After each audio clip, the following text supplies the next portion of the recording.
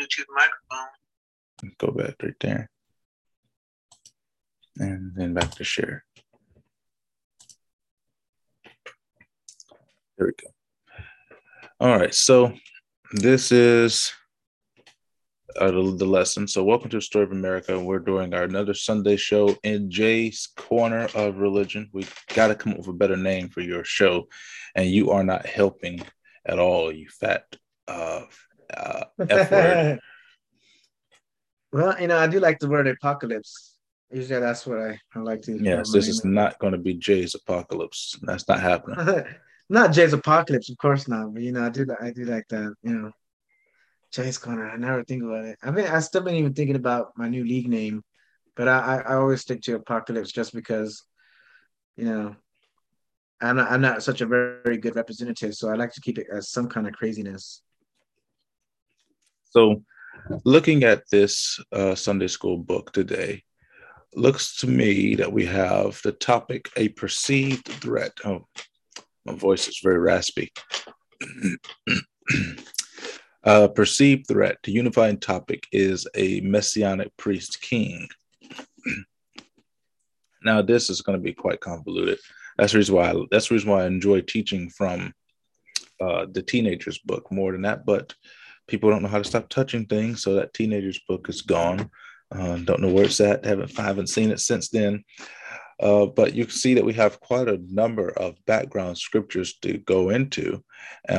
Those being from Jeremiah, the 23rd chapter, verses 5 through 6, Zechariah, the 6th chapter, verses 9 through 15, John, 19th chapter, verses 1 through 5, and we have Hebrews, the 7th chapter, verse 13. Lots of background in this particular story. And you can see in the lesson here that it's been broken off and divided by differences there. And when I switch over to the next page, you'll be able to see that as well. Okay, so you want to read King James, or you want to do the New Standard, the New Revised Standard Version? Read the New Standard Version. All right, Jay. Well, read these first two verses for me. Okay, the days are surely coming, says the Lord, when I will raise up for King David a righteous branch, and he shall reign as king and deal wisely, and shall execute justice and righteously in the land. And his days Judah will be saved, and Israel will live in safety. And this is the name by which he will be called. The Lord is our righteousness. Okay, so let's stop right there. The good thing about these lessons is that they're broken down into different things. And let me see if I have another screen that I can share here. This one right here.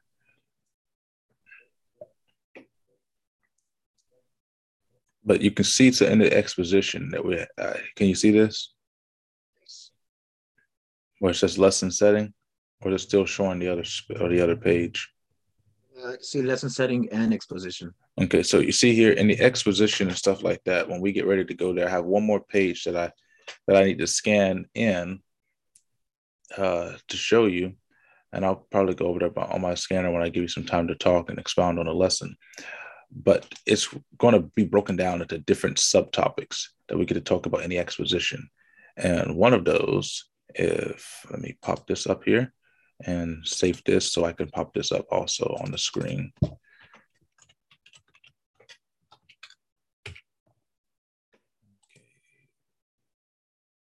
Save that.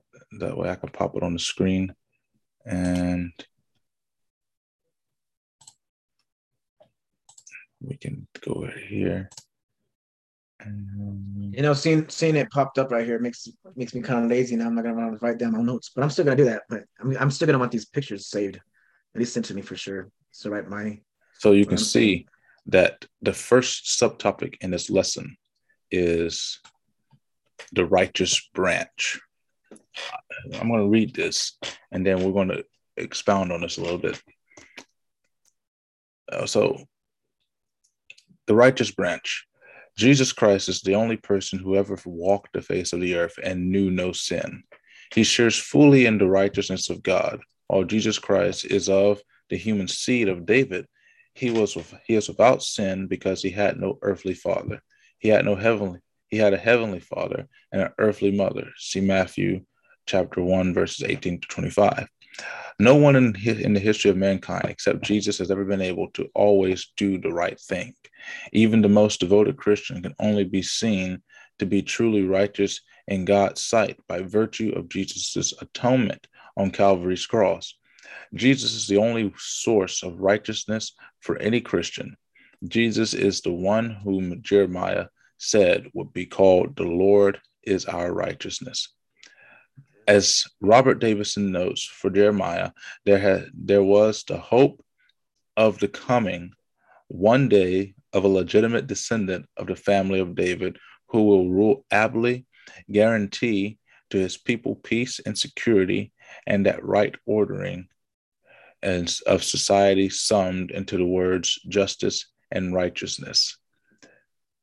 Jesus will deliver his people from their sins by his righteousness. In reading that, since this is the story of America, and we have to tie everything back to America, in reading that, it sounds to me quite similar to the way we view the preamble to our Constitution. And it should, in my view, it should be similar because our country's Constitution is based off of our Christian principles. It's based off of our desire and goal to be more like Christ. So when I'm looking at particular parts in this subtopic here, where Jesus is going to guarantee his people peace and security and a society that's full of justice and righteousness. You look at the preamble to the Constitution. Let me pop it up here, since I always have it nearby. You pop it up here. That we, the people of the United States, in order to form a more perfect union, establish justice, ensure domestic tranquility, provide for the common defense, promote the general welfare, and secure the blessings of liberty, do ourselves and of our posterity do ordain and establish this Constitution for the United States of America. And in this case, we do this in replication of Jesus's example to secure peace and liberty and justice to us here. But the problem here in our Constitution, in our preamble, is the difference in words. The difference being is that, pay close attention to what it says. It says that we do this to promote general welfare, to establish these things. But here, in relation to Jesus's righteousness, we're seeing that this word right here, guarantee, that we don't have to worry about promoting or establishing this justice, this righteousness. We don't have to worry about establishing peace and security in his righteousness. It is already guaranteed to us, his people. So I want you to expound a little bit on these first two verses that we've read. What this righteous branch of Christ means to you, and how do you think we can encourage others, particularly young people, to be involved in this righteousness? Well, we got to understand that we aren't righteous without him, and that's the reason he has to be our righteousness. And that's the beauty of it, because we fall very hardly. as you've seen America go down in this last couple of times. Even since Thanksgiving just already passed, that's what we're thankful for.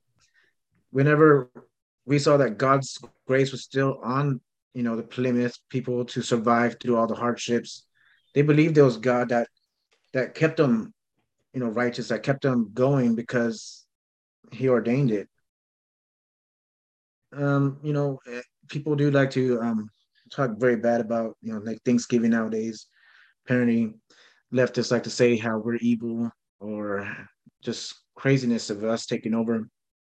But God still, in all these times, still kept us going forward, kept us alive, even after the Civil War. Even Abraham Lincoln still believed that God kept us, even after we had fought each other, after all the stuff that we fall down to. God still preserved us. God still kept us going, and it's because of His righteousness, and it's because we try to have His image that makes us righteous. We do fall, but we still try to uphold justice. We try to uphold God's word, and have the freedom to practice our religion, our Christianity, and proclaim God and His righteousness. And it's because of that that we stay in His grace. Because there is justice, and if it was justice without Christ, God would condemn us. But because of the fact that, like us, when God is our righteousness, God spares us. Oh, that's very good. I like that. What do you think um, justice would look like without the presence of God? Yeah, without Jesus Christ, righteousness being seen instead of and us just seen as as fallen creatures, fallen nation, falling over and over again. I think justice would be God, you know, either letting us fall down as a nation, letting us individuals fall down to His justice, and justice in God's realm is doing with the evil, and even individually, our sins require death, and without God's righteousness and His stepping in and being our righteousness, we would get God's justice, and that is punishment, as us either falling as individuals or falling as a nation completely. But that's that righteousness that Jesus Christ steps us and is our ambassador to God, and justice is already reigned on Jesus Christ. He suffered already the entirety death for our sins. He became sin for us, and because of this nation wanted to exemplify that, wanted to show that to everybody else, and being truly the light for the rest of the world, just like Israel was supposed to be the light. America has, stepped up and become that light, and it's because of that that we have God's righteousness and standing in, so that justice doesn't fall on us, because we do deserve justice, because God is a just God and He's holy, and to even have Him in our presence, we have to be holy, and we have to be, holy for Him. But thank God, Jesus Christ is our righteousness. I do agree. Um, Go ahead and read to verse 13 while I make another scan of this last part of the lesson. Okay, Zechariah 6:9-15. The word of God, the word of the Lord came to me. Collect silver and gold from the exiles from Chaldea, Tobijah, those are pretty hard words, and Judea. Sorry for butchering those words. Those are, who have arrived from Babylon, and go the same days to the house of Josiah, the son of Jephaniah. Take the silver and gold and make a crown and set it on the head of high priest Joshua, son of Jehozadak. Say to him, thus says the Lord host, here is the man whose name is Branch, for the shall branch out in his place, and he shall build the temple of the Lord. It is he that shall build the temple of the Lord. He shall bear royal honor and shall sit and rule on his throne. There shall be a priest by his throne, and with peaceful understanding between the two of them. And continue reading to verse 15. Could you say those three words for Heldia, Tobajah, Tobajah? Do do the best. Do the best that you can. I'll correct you if I need to. Okay, and the crown shall be in their care of those three names, son of Zephaniah, as a Wait, memorial wait. in the temple of Jehovah. Helda, Tobijah, and Jedediah. Those are hard Yeah, ones, I'm telling you. yeah, and then there's a Josiah's son of Zephaniah. All right, so Those who are far off shall come and help to build the temple of the Lord, and you shall know that the Lord of hosts has sent me to you. This will happen if you diligently obey the voice of the Lord your God. Um, okay. well, thank you. Sorry for butchering that, but I will say this, even Moses didn't want to be a speaker because of his slow to speech and his murmuring. But God calls you to do something and just do the best you can. Well, I mean, that's why you always have to be prepared for everything. And names are tough. Oh yeah. Names are tough because different languages, different age, different era that we come from. And why did this thing not scan like it was supposed to? Let me redo it. So I want to go ahead and look at this part right here. Read the lesson setting, because we're about to get into understanding what's actually going on, and before we go into the background of all of this. So read the lesson setting right there. Crucifixion was a common Roman method of executing criminals in the time of Jesus. It was carried out by nailing or trying to condemn prisoners to a cross or a tree. With crucifixion, death did not come by sudden damage or by violence to the bodily organs. Rather, it was designed to slowly torture its victims. Death came by way of slow suffocation. Crucifixion could not, by law, be imposed upon a Roman citizen, only upon foreigners. Death on a cross in the first century AD was thus the most despicable way to die. See Galatians 3:13. This horrible form of death was meant to bring shame and great dishonor upon Jesus, but it actually resulted in him being glorified. History has shown he had done nothing wrong to deserve such a terrible death. And so what we're seeing in this exposition and in this lesson, the setting of a lesson, is just exactly what Christ had to go through in order to become that branch of righteousness. And this setting, the reason why it's important to know the setting is to know what's happening at the moment that the author is writing the scripture.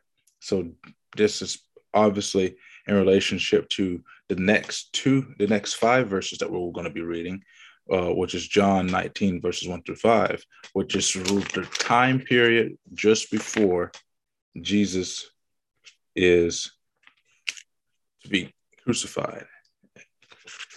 So let me flip back over to this page here, if I can go right there. Mm-hmm. And now we're looking at this section here, the crowning branch of the branch. And I'm going to read this part here, and we're going to do a little bit of listening to. So some people like to brag or boast about their ancestors, but Christians have an ancestor of whom they can be truly proud. Jesus Christ, the righteous, the branch of David. Jesus alone is the one who can bear the name of the branch of God. Jesus has the singular distinction because he is so unique in his holy righteousness. Zechariah chapter 6 focuses on the crowning of the branch as king. In the immediate context of this passage of scripture, the branch is Joshua, the high priest. Great expectations are placed upon him. He is to be the one who will be the branch, who will bear royal honor, and who will bring together the roles of king and priest in himself, Jesus. The crown of Helda, Tobijah, and Jediah is ultimately for him. As Peter C. Craig notes, their gift would be a reminder to themselves and to future generations that a king was coming, that God had not forgotten his people. Jesus is that true branch of God who is the King of kings and Lord of lords. He will rule over all the thrones that earthly rulers can ever establish. And high priestess, he had to do both of them. You know He had what to be the the one that. do you know what the importance of the molding of those two roles are? Well, high priestess are, they're the ones that have to go and atone for the people of Israel, and the king is the one that rules Israel's people. I mean, what else would you say about it? Uh, who are the priests in Israel? Well, the priests are the ones that they go into the book of Leviticus, and they tell you how to do sacrificial systems, how See, to you're getting cut the it, you're meats. getting there, but you're still missing it. Leviticus is named Leviticus for a reason. The priest of Israel are all of the tribe of Levi. That's where Leviticus gets its root word, the tribe of Levi. The tribe of Levi are also the tribe that is responsible for holding and moving the covenant of God, the ark of the covenant. No other tribe is responsible for that duty. And when it comes to the most important tribes in Israel, the Levi tribe are the high priest. These are ones that you had to go to speak to directly. In the old times, you had to speak to the priest in order to get a prayer through to God. There was no other way to do it. You had to go through the priest first. So when you have the tribe of Levi merging with the tribe of Benjamin and Jacob, because you're looking at the tribe of Joseph. But what tribe does Jesus come from? He comes from the 10th brother's tribe, the tribe of little Ben. So you're molding the Levi tribe and the tribe of Benjamin, probably the most prestigious tribe in the Levi, of the tribe that was looked at the bottom of the rung with Benjamin. And that's mixing and mashing together, which is bringing us the ability to be able to not have to go to the priest directly in order to receive or in order to get a prayer out to God. And now that he is the branch, he is the crowning branch, he is the ruler of all rulers, he is the king. Now, instead of going to the priest, we're going straight to Jesus, because he is the priest and he is the king. We don't have to go to anybody else. Nobody has to be a third party anymore. We get to go directly to the source. And he became our only mediator to God. And when we pray, we are basically stepping into the Holy of Holies, that part where only priests could go into. And that, they even they had to do a whole sanctification on themselves and tie a rope around them, because if they weren't even holy enough, they'd have to be dragged out, and God is holy. He demands holiness, and you can't be in his holiness if you're sinful or still have sins on you, unrepented of. But thank God, we do live in grace, and Jesus Christ is that perfect mediator that we shouldn't even have to, be scared of, because he's a loving, caring God. Still, demands justice, but we do live in a time of grace.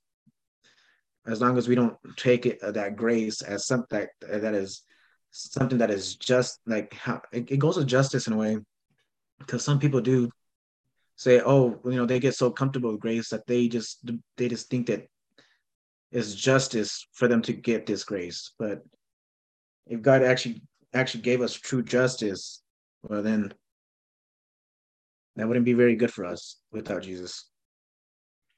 Exactly. It's the grace of God that allows us to continue to be the sinful heathens that we are. Uh, it's also the grace of God that allows us to be able to repent for said sin. And, It's his he's ability. faithful. Yes, it's his ability to be faithful to us. It's his unconditional love for us that allows us to make these decisions for ourselves. Yes, and some people might even say, why did God even make sin? Because God wants to show us his characteristics. God wants to show us his graciousness, his his love, and his forgiveness. That's the whole the reason we had even sin to begin with. Because this is all to glorify God in the end of it.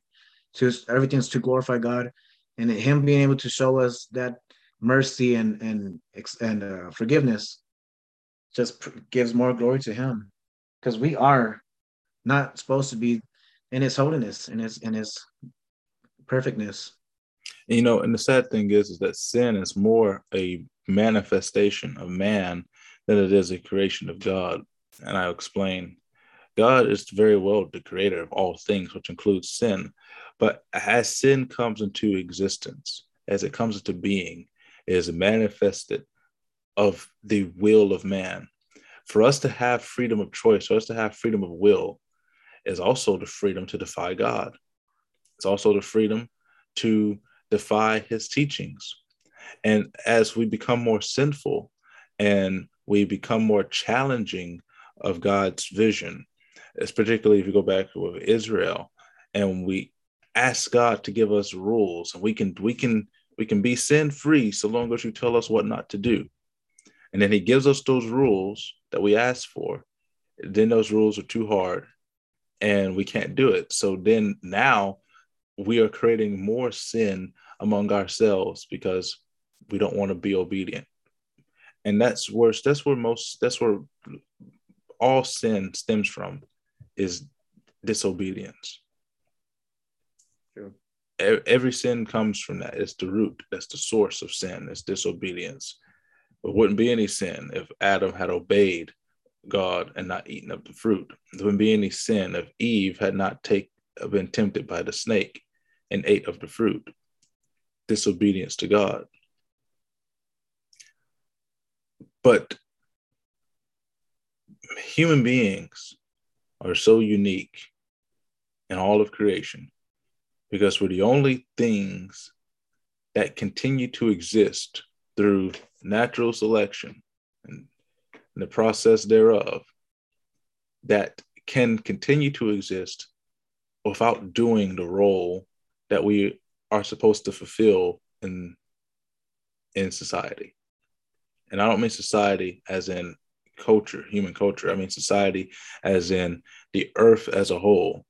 We're the only beings that don't have to do what our role is to do and continue to exist.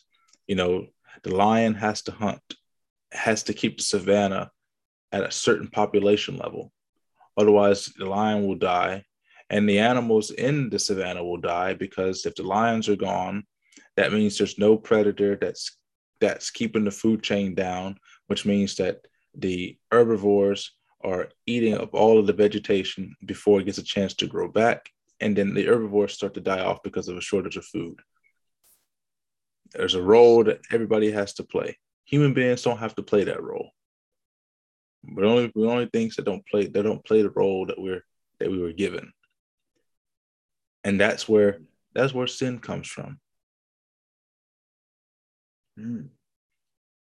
Made in God's image, we can, honor God and do the things that he calls us to do, which is worship him and be good stewards of this world, to make sure everything's going in that nice little circle.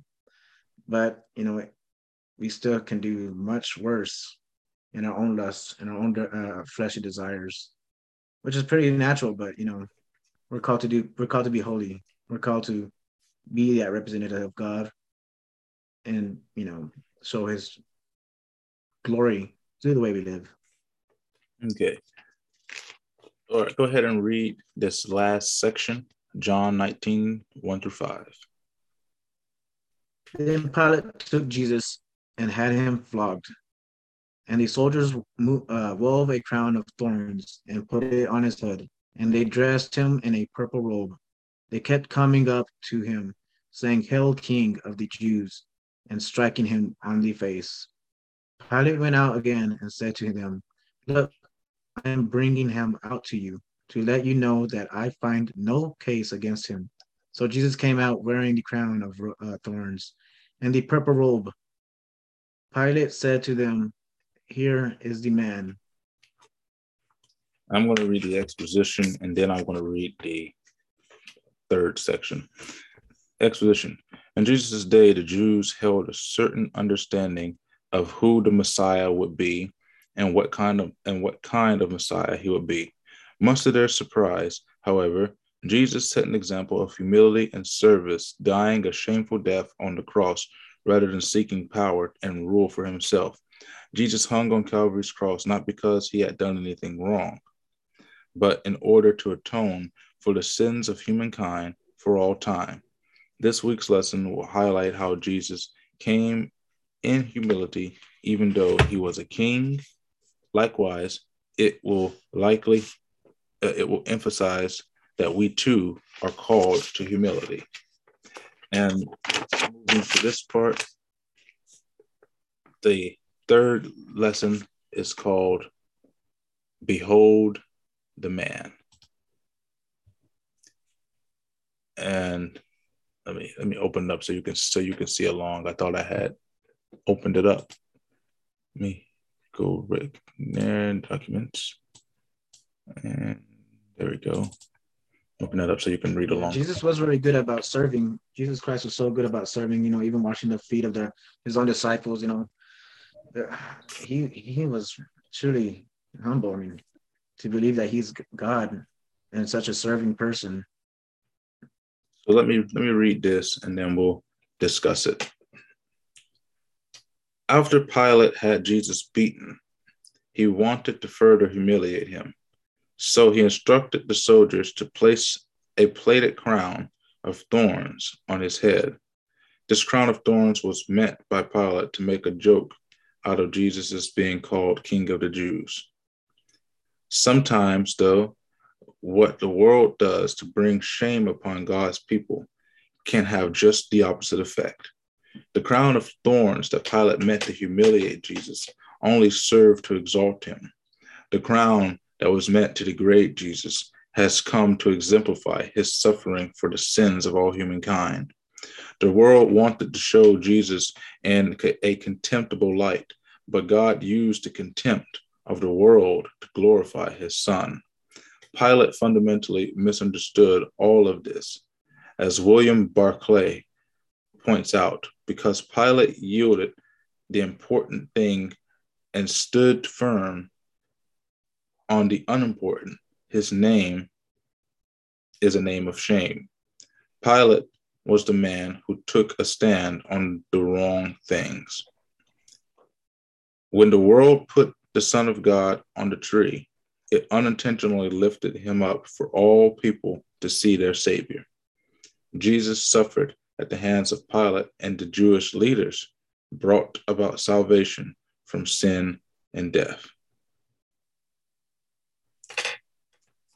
And I like that part very particular because it's true that the world will try to humiliate you. The world will try to bring you down to less than what you are. But just like in the process of Jesus, where the world brought him down, when they lifted him back up on the cross, now he's in a position for the entire world to see, oh, what a man this Jesus was, that he was willing to suffer so that we might be free. So what do you think, Jay? God can use everything. And people say, do we truly have free will? Well, we do have our free will, but God still knows exactly what we're gonna do, and he knew that we were gonna end up crucifying him. Trying to find here. And he fulfilled the prophecy of being hanged up on a tree to be cursed by all. And then he foreshadowed this from talking about Moses whenever the Israelites were complaining to God in the wilderness and Moses had to intercede and say, save my people, and he had to carve that snake on that wood. There's always foreshadowing. God knew this was going to happen, and even though people felt like they were doing the worst, God uses all things that we can do for His good ultimately, and that really does help me nowadays because I do get pretty sad about what's happening here in America. But the thing that keeps me in peace of mind is God uses all things for His glory, and all things doesn't matter that we don't know what's happening, but we should always trust in God, and He can use man's worst for His good. Well, you see, take a look at this part right here. I enjoy looking this part. Look at this part right here, and then look at what it meant here. What actually happened? They intended to humiliate him, but instead they exalted him. They intended to degrade him, but instead they exemplified him. And if you don't know what exemplified means, it basically means they fortified him, made him stronger. Yes, I mean, and the prophecy of the Old Testament that speaks is Deuteronomy 21:23.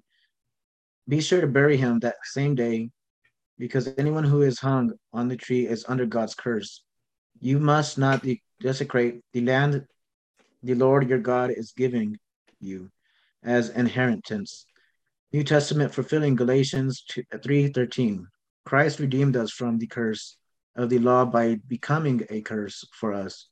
For it is written, cursed is everyone who is hung on a tree. He became sin for us. And so he is exemplified because, him, everything, the fact that everything came fulfilled shows that he is God, shows that he is in control, complete control. And him being crucified, he still became king. He still became God. He still conquered death.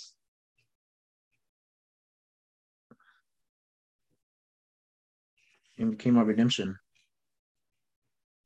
And I agree with that. I mean, that is the key difference between our God and the gods of other religions. Is our God conquered and defeated death. So he has a mastery over that. So we have no reason to fear it.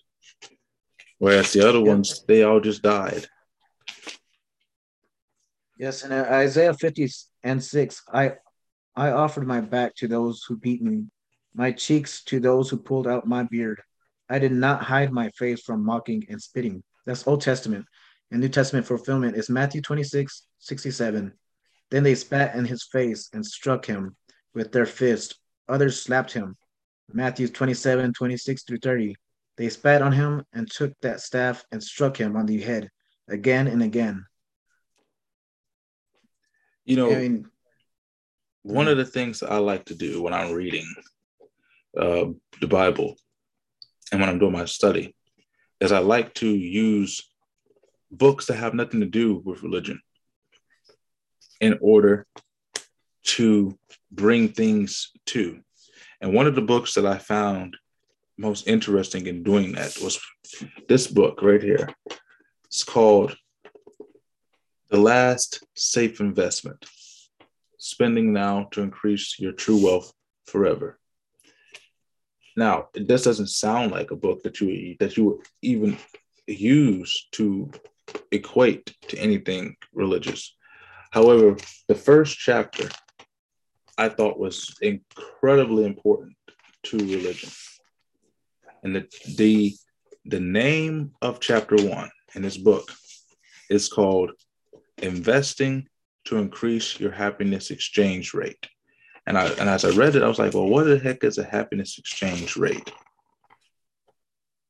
And so basically what the book comes down to as a happiness exchange rate is you're investing in yourself, the things that you enjoy to do that make you happy. And if you are happier, you become financially more secure in your savings and in your ability to do stuff, because now you don't have all of this unsatisfied desire, because you've satisfied it, you've satiated it. And when I read over this, I can't help but think that there is nothing in my life that can increase my happiness exchange rate faster than developing a closer relationship with God. Because if I'm a Christian and I believe my beliefs, then investing in my happiness exchange rate with God, if he is the giver of all gifts, the grantor of all blessings, the securer of all liberty, then everything in this book from there on out is attainable to me, because I have increased my happiness exchange rate by investing solely into God.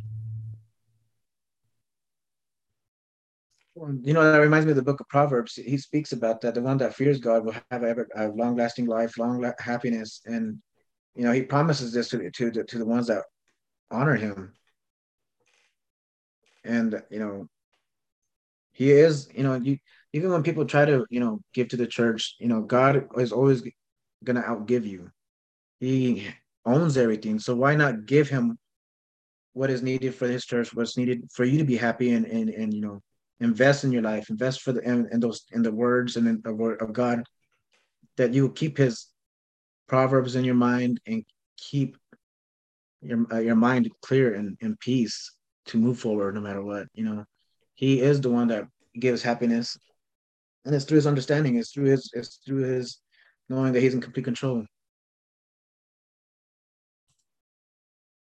Yeah, I'm surprised that my recording's been doing fine. I forgot to leave the stage chat in the Discord. Really? Yes. Well, I'm liking this. I'm liking this app a lot more than the last one we were on. Last one, I just felt like I was angry at my internet. I was like, the devil's attacking me. He doesn't want me to speak here. But this app is pretty nice, and I'm happy that we're having the chance to not be distracted by anything. And here's the deal. When I do a whole bunch of reading, and I have so many books on my shelf. And as I read, I find it so interesting how certain things are so, that's what I'm looking for, applicable to some of the most basic things. Like, for instance, this is as I said, I told you before, this is a devotional prayer book for teenagers that I got I think I got this when I was in middle school. And it's still applicable today. Today's date is November 28th. So November 28th, and this book gives us a scripture to read. And the scripture is from 1 Corinthians chapter 10, verse 31. So whether you eat or drink or whatever you do everything for the glory of God. And so this one, pretty easy to recognize that we're talking about Thanksgiving times. But so let me read this here. This is a prayer. It says, God, I totally love food. I'm crazy about so much of it. I mean, this is really you, Jay, you fat bastard. I gained some weight. I gained weight. I'm crazy about so much of it. Chocolate, ice cream, pizza, hamburgers, any kind of food. It's all wonderful to me.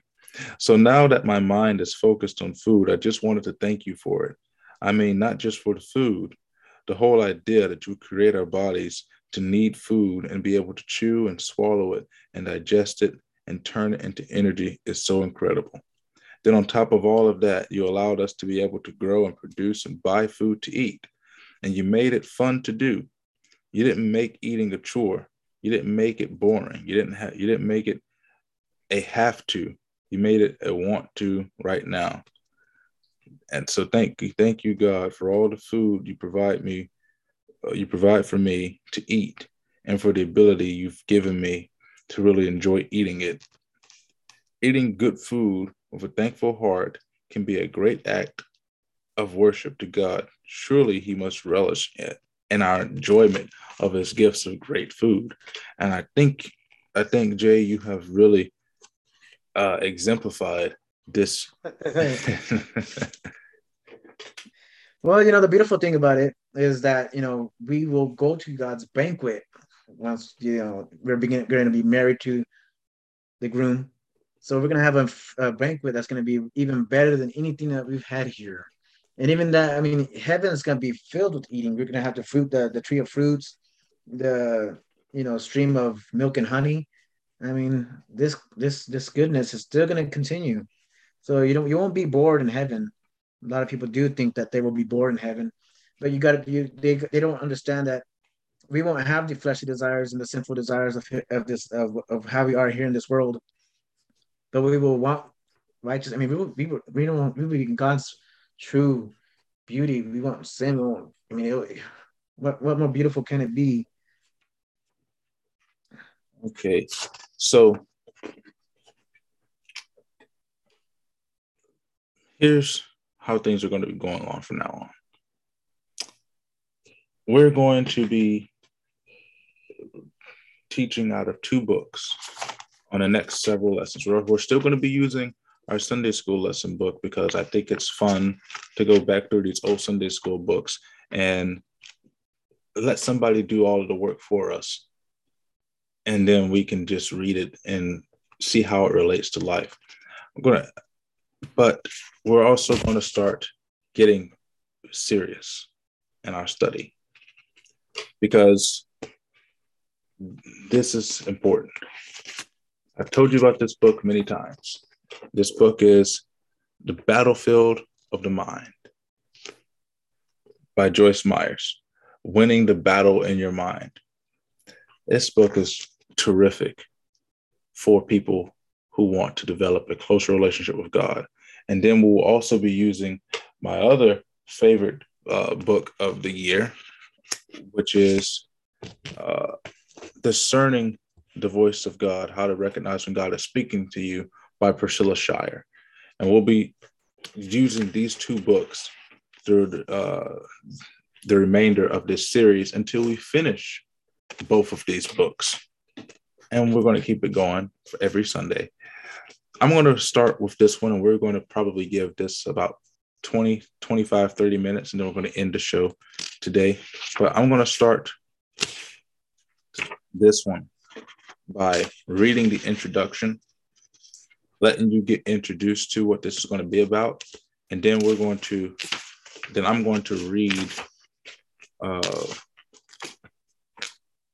couple of pages out of chapter 1, just to get started with this series on the battlefield of the mind, because I think this is going to be very helpful in your development and in the development of many of our viewers. Well, I mean, I don't know about the rehearsal part, but I like to grow and them see the growth of it, because I am still learning. I'm still a baby in Christ, and still yearning for meat. But here I wanted to see the new priesthood established. Hear now, O Joshua the high priest, you and your friends who sit before you, for they are men who are a sign. Behold, I will bring my servant the branch. And then in 1 Peter 2:5, it says, you yourselves live like living stones, are being built up as a spiritual house, to be a holy priesthood, to offer spiritual sacrifices acceptable to God through Jesus Christ. What do you think about that? Well, I think it's important when you look at some of the things that Peter writes and what Paul writes, it's always about preparing yourself to be a vessel for Christ, to be a vessel for God, to be used for a holy purpose. And you know he can use anybody, because he used Paul when Paul was named Saul on his trip to Damascus, and that great beam of light that struck down the ground and blinded him, and how he changed his life to become a devout follower of Christ afterwards. It's crazy. God can truly use everybody. He can even use a donkey, for God's sake. He can use a donkey. He can even use a bush. And did. A bush to talk to Moses. Let me read this introduction to you, because I think it's going to be nice and important for us. She always leaves scriptures on the side notes, so I always start by reading the scripture. Now, this is what Battlefield of the Mind is supposed to prepare you for. It's supposed to prepare you for a way to change the way you think, to get rid of the devices of the enemy that might try to get you to doubt your faith and doubt your relationship with God. So the scripture that she uses is 2 Corinthians chapter 10, verses 4 and 5, and the introduction. It says, "For the weapons of our warfare are not physical weapons of flesh and blood, but they are mighty before God for the overthrow and destruction of strongholds, and so much as we refute arguments and theories and reasonings and every proud and lofty thing that sets itself up against the true knowledge of God. And we lead every thought and purpose away captive into the obedience of Christ." This is from the Messiah, the Anointed One. How can we express the importance of our thoughts sufficiently in order to convey the true meanings of Proverbs chapter 23, verse 7? "For as a person thinks in his heart, so is he." The longer I serve God and study his word, the more I realize the importance of thoughts and words. On a fairly regular basis, I find the Holy Spirit leading me to study in these areas. I have said, and I believe it is true, that as long as we are on this earth, we will need to study in the areas of thoughts and words. No matter how much we know in any area, there is always new things to learn. And there are things we have previously learned that we need to be refreshed in. What does Proverbs 23:7 really mean? The King James Version says, "As a man thinketh in his heart, so is he." Another translation says, "As a man thinks in his heart, so does he become." The mind is the leader or forerunner for all actions. Romans 8:5 makes it clear. "For those who are according to the flesh and are controlled by its unholy desires set their minds on and pursue those things which gratify the flesh. But those who are according to the Spirit and are controlled by the desires of the Spirit set their minds on and seek those things which gratify the Holy Spirit." Our actions are a direct result of our thoughts. If we have a negative mind, we will have a negative life. If we, on the other hand, renew our minds according to God's word, we will, as Romans 12:2 promises, prove out in our experience the good and acceptable, perfect will of God for our lives. I've divided this book into three main parts. The first part deals with the importance of thoughts, and I want to establish firmly in your heart forever that you need to begin to think about what you are thinking about. So many people's problems are rooted in thinking patterns that actually produce problems, the problems they experience in their lives. Satan offers wrong thinking to everyone, but we do not have to accept his offer. Learn what types of thinking are acceptable to the Holy Spirit and what types are not acceptable. 2 Corinthians chapter 10, verses 4 and 5 clearly indicates that we must know the word of God well enough to be able to compare it, what is in our mind, what is in the mind of God. Any thought that attempts to exalt itself above the word of God, we are to cast down and bring into the captivity of Jesus Christ. I pray that this book will help you do that. The mind is the battlefield. It is a vital necessity that we line up our thoughts with God's thoughts. This is a process that will take time and study. Don't ever give up, because little by little, you are changing. The more you change your mind for the better, the more your life will also change for the better. When you begin to see God's plan for you in your thinking, you will begin to walk in it. At chapter 1, the mind is the battlefield. I'm going to read just the first page because I think that's all we have time for. And we're just going to expound upon this. Ephesians chapter 6, verse 12. For we are not wrestling with flesh and blood, contending only with physical opponents, but against the despotisms, against the powers, against the master spirits who are the world rulers of this present darkness, against the spirit forces of wickedness in the heavenly supernatural sphere. From this scripture, we see that we are in a war. A careful study of this verse informs us that our warfare is not with other human beings, but with the devil and his demons. Our enemy Satan attempts to defeat us with strategy and deceit through well-played plans and deliberate deception. The devil is a liar. Jesus called him the father of lies and of all that is false. John 8:44. He lies to you and me. He tells us things about ourselves, about other people, and about circumstances that just aren't true. He does not, however, tell us the entire lie all at one time. He begins by bombarding our mind with cleverly devised patterns of little nagging thoughts, suspicions, doubts, fears, wanderings, reasonings, and theories. He moves slowly and cautiously. After all, well laid out plans take time. Remember, he has a strategy for his warfare. He has studied us for a long time. He knows what we like and what we don't like. He knows our insecurities, our weaknesses, and our fears. He knows what bothers us the most.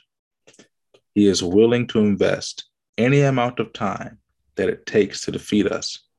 One of the devil's strongest points is patience. So what we have to do is begin by tearing down strongholds. For the weapons of our warfare are not physical weapons of flesh and blood, but they are mighty before God for the overthrow and destruction of strongholds. Insomuch as we refute arguments, theories, and reasonings, and every proud and lofty thing that sets itself up against the true knowledge of God, and we lead every thought and purpose away captive into the obedience of Christ, the Messiah, the Anointed One. Through careful strategy and cunning deceit, Satan attempts to set up strongholds in our mind. A stronghold is an area in which we are held in bondage, in prison, due to certain ways of thinking.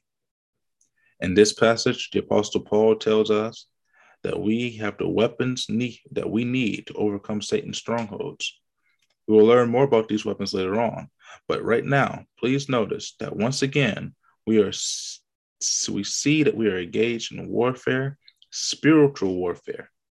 Verse 5 shows us clearly the location of the battlefield on which this warfare is waged. The Amplified Bible translation of this verse says that we are to take these weapons and refute arguments. The devil argues with us. He offers us his theories and reasonings. All this activity goes on in the mind. The mind is the battlefield. Summary of the situation. So thus far, we see that we are engaged in war. The enemy is Satan. The mind is the battlefield. The devil works diligently to set up strongholds in our mind. He does it through strategy and deceit, through well laid out plans and deliberate deception. And he is in no hurry. He takes his time to work out his plan. And I'm going to stop right there because, I can read this forever. This is so good. Well, man, that's why we have to do keep our mind, our thoughts into captivity, because I mean we can slip pretty nasty. I mean, I've slipped from time to time, even when I come to God's beautiful presence. But little things of my flesh will lead me into a spiral to where I don't even feel God anymore. And it's just a simple little stuff. I mean, of looking at stuff, especially how in America everything has just been, you know, just lifted up. All sin has been lifted up, just and it's so prevalent and it's everywhere. You can't turn away from it. It's everywhere. And here in America, I mean, the people, the fools that say that there is no God, they mock whenever they even hear what a sin is. They mock it because they don't know what sin is. God, I mean, the devil truly has worked his wonders in making them feel like they're doing the right thing, and to make everything that people in their lifestyles of their sinful ways, their flesh, to be accepted, to be admired, to be seen as bravery for even coming up and wanting to make it, there. But even for a servant of God that wants to, be there and have and engage in this warfare, we can even fall down to these things too. And whenever we're truly not prepared and keeping our minds sanctified and truly having God's presence within us and really hearing everything He has to say, we can fall down to these things too. And even, I mean, and it's sad. And people that don't have God, the fools that say that there is no God, it is just so much more harder to even get to them, because again, they mock at the thought of sin, or that they're in committing sin. Thank God we've been crucified with God, and we have these chains broken of the lust of sin. Our old self is dead. We are born again with God, and we do have the power in Christ's name and His righteousness to seek for forgiveness and come back into God's grace every time. And that's why we must be servants of God, must talk about His word, must talk about redemption and what sin is, and really show that these wages for sin is death, and it's serious. And for a nation that keeps on going our way, God's wrath would pour out like a dam breaking. It just builds up. And God has even done this to his people, His own people. He divorced Israel in the book of Ezekiel, I think, when they were just so perverse, they were wicked, and they did what they thought was right in their own eyes. And God's judgment and justice, because He's a holy God, will fall down on those that don't repent and don't seek His face. And for us especially, that are in this battle for the mind and for our country, the Lord's chosen servant. Behold, my servant, whom I uphold, my chosen, in whom my soul delights. I have put in my spirit upon him. He will bring forth justice to the nations. He will not cry. Sorry, he will not cry aloud or lift up his voice or make it heard in the streets. A bruised reed he will not break, and a faintly burning wick he will not quench. He will be faithfully bring forth justice. He will not grow faint or be discouraged till he has established justice in the earth, and the coastlands wait for his law. Matthew,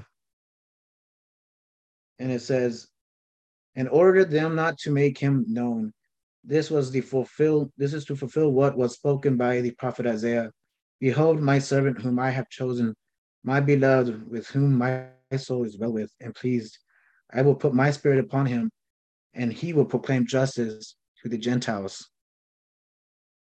He will not query or cry aloud, nor will anyone hear his voice in the streets. A bruised reed he will not break, and a smoldering wick he will not quench until he brings justice to victory, and his name the Gentiles will hope.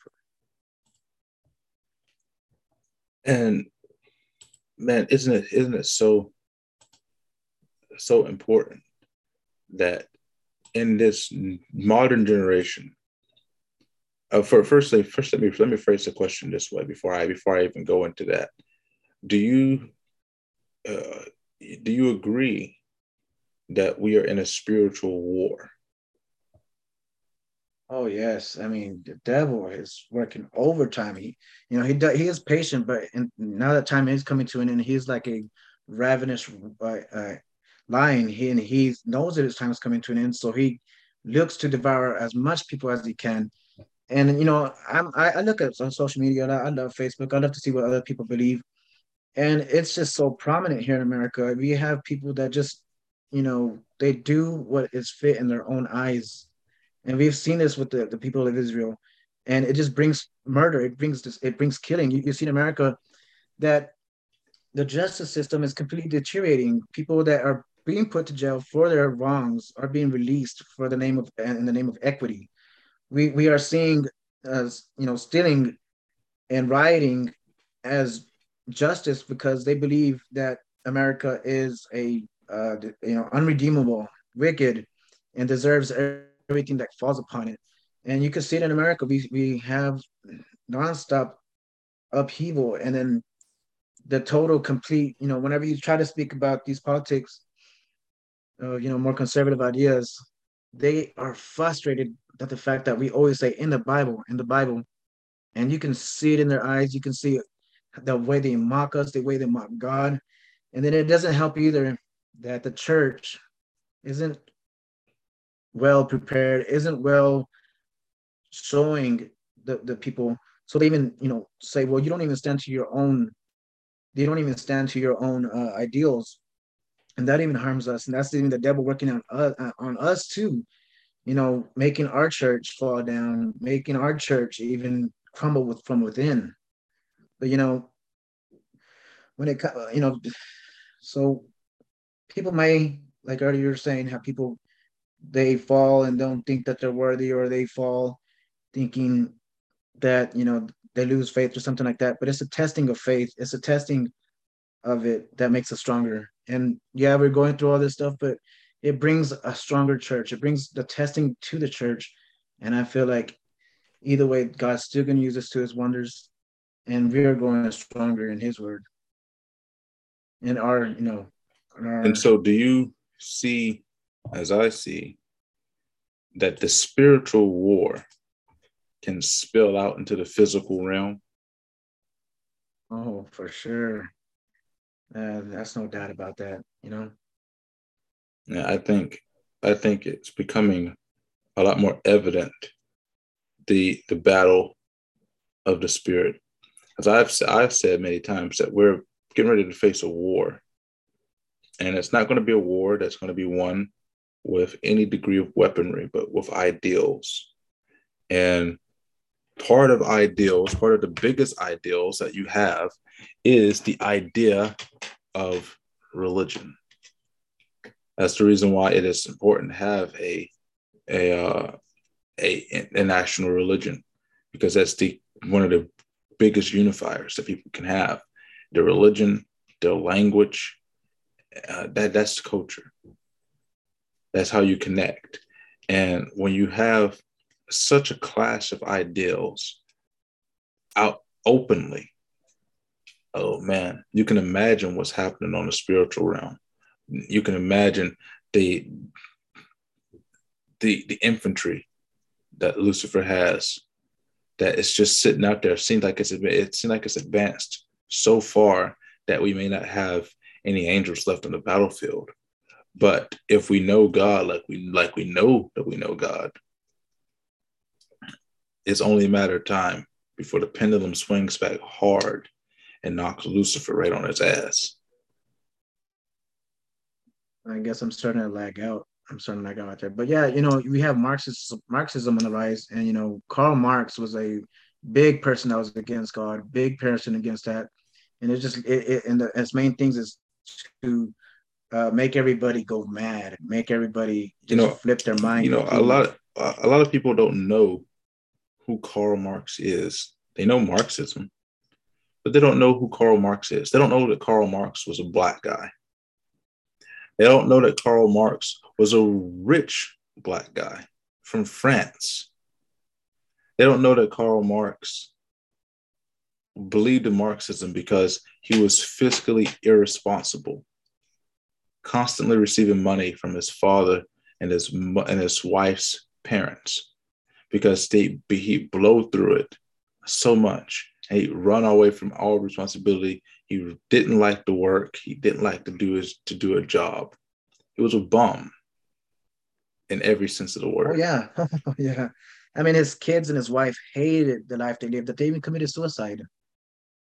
But people don't talk about that with Marx. They don't know about that with Karl Marx because it's not something Well, that is read. It's not something that is talked about with that. They just talk about, oh, well, the money, the money, money. Marx didn't believe in his own revolution because he didn't do anything to try to make it come true. He just took other people's money, spent it, became poor as a result, and continued to mooch off people until he died. just nasty. That's the fruits of it, you know. And But that's we should that's the we should talk fruits about of that's the fruits of the Marxist. love of money. Remember, And it's not money that is the source of evil. It is the love of money. And somebody like Marx loves money so much that they're willing to get it at any cost, that they're willing to get it oh yeah, under any circumstance, that they don't care about the well-being of the people that they're taking it from. They don't care about the well-being of the people that they're abusing it for. They don't care. He didn't care about his wife. He didn't care about his children. He didn't care about stealing the money from his father and his mother-in-law. He didn't care about any of that. All he cared about was that he had the money to go waste it on his own fleshly desire. you see, and that's why we should always look at where are these ideals coming in from. You know, and as long as we say where ideals come from the Bible, you know, even though they may mock it all the time, but you know, it comes from a good source. If they were just to see where their thoughts and who they actually were, I don't even think it changed their mind because you know they're always going to say, well, it didn't work the right way, it didn't wasn't the right way. But you know that a lot of them don't even believe that. You know, I mean, if we even read in the Bible, it says those who do not work shall not eat. I mean, these are basic stuff. If we had more of God's influence, truly the world would be a lot better place. I mean, it's always America has been so blessed even through all of our craziness, but it's been blessed, and we strive, and we became the best country in the world where you have the freedoms to do whatever you want, including wanting to destroy it. Okay, let's get ready to wrap up here. Some questions on the lesson. How can Christians today best identify with the suffering of Jesus Christ? Well, that he knows. I mean, he knows what it's like. We can't say that he doesn't know what I've been through. He doesn't know what I've going through, or he doesn't understand me. But he does know. He does understand. He's been heartbroken for everybody rejecting him. It's just good to know that our Father came to be on this world and suffer and went through all the things that we've gone through, just to show that he's the perfect way to go about this, but that he understands us through all of our pains, through all of our things that we go through in an everyday situation. We should take kind of comfort in that because we can't, he knows what it's like, and he's there with us through all of it all. He's not going to take it away from us, but he's going to help us walk through it to go through all hardships. I think I agree with that, but I think I would go on and say that for the people that out there that says, "Oh, he doesn't understand what I'm going through," he went through worse than anything that you will ever go through. To be beaten to the skin comes off your back, to have to have holes in your hands and in your feet, to be spit upon, to be stabbed in, to be beaten, and then forced to carry the weapon of your own execution. And then worst of all, to have God's presence leave him, to be damned by God.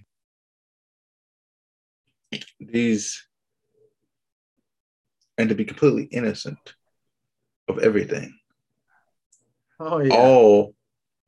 All for you who are complaining about all of the stuff that you're going through, which over 90% of it is because of your own sin, your own choices. He's been through much worse. And people don't like to own up to what they've done. That's a big problem with nowadays. Everybody likes to say, it's because of my upbringing. It's because of poverty. And, that's where that social justice comes in. But justice is justice. Justice is justice regardless. It dies out the moment you ask them what evidence you have to support this. And then they will never give you an answer because there is none. There is no evidence to support any of that. Last question. What is the best response that a Christian can give when faced with the ridicule and sarcasm of the world? Well, look at the book of Acts. Even when Peter was thrown in jail, we can only mimic the best of the best, and that is just sing glory to God and everything. There's no way of saying you're gonna make it better or it's gonna get any better. It's there. If you're being, thrown in jail and persecuted, it's just best. It's just sing the gospel songs and just praise God, and that's all you can truly do. Instead of kill them with kindness, kill them with Christ. Yeah, just worship God and be like, it doesn't matter to what you do to me. I'm still gonna love God and stand for His holiness, and that always does change people. It's changed people throughout all time, and people do change when they say, "What crazy is this man to still not give up God? I want that," and you change them. Yes, I agree. All right, Jay, pray us out. Well, I pray for our nation to seek the face of God and, repent of their sins and hope that justice doesn't fall on us or fall in our own individual lives. Just even if we do see the world burning around us, hopefully that we have peace in God, that He knows what He's doing, He's complete control, and that we can always seek refuge in Jesus Christ. Are you done praying? Yes, sir. You always seal off your prayer with "in Jesus' name, Amen." Why do we do that? The reason why is, think of it like this. I'm putting a letter in the mailbox for you. The first one that I put in there doesn't have a stamp. There's no guarantee that it's going to get to you because it doesn't have a stamp. The second letter I put in there has a stamp on it. That one I know you will receive. So when we seal off our prayer with "in Jesus' name," that's our stamp that we know Amen. It's going to get through to God. Amen. Because he's the mediator. He is the mediator, and that whenever we pray, I guess we are in this. I just think about when we pray, I'm already in the holiness of God. I'm in His throne room right now. So He does hear me, but that mediator of Jesus Christ, please send it to the Father. Okay, and with that, I think we've done pretty good here at the J. I want to thank you for joining us on this episode. Join us on our Discord if you want to become part of the conversation. We do these shows every Sunday, though Jay has been rather fat lately and has been eating rather than doing the show. So every Sunday we do these shows. Join us in the conversation. Join us on Facebook. Join us on Discord. Join our websites. And we will see you all same time next week. God bless.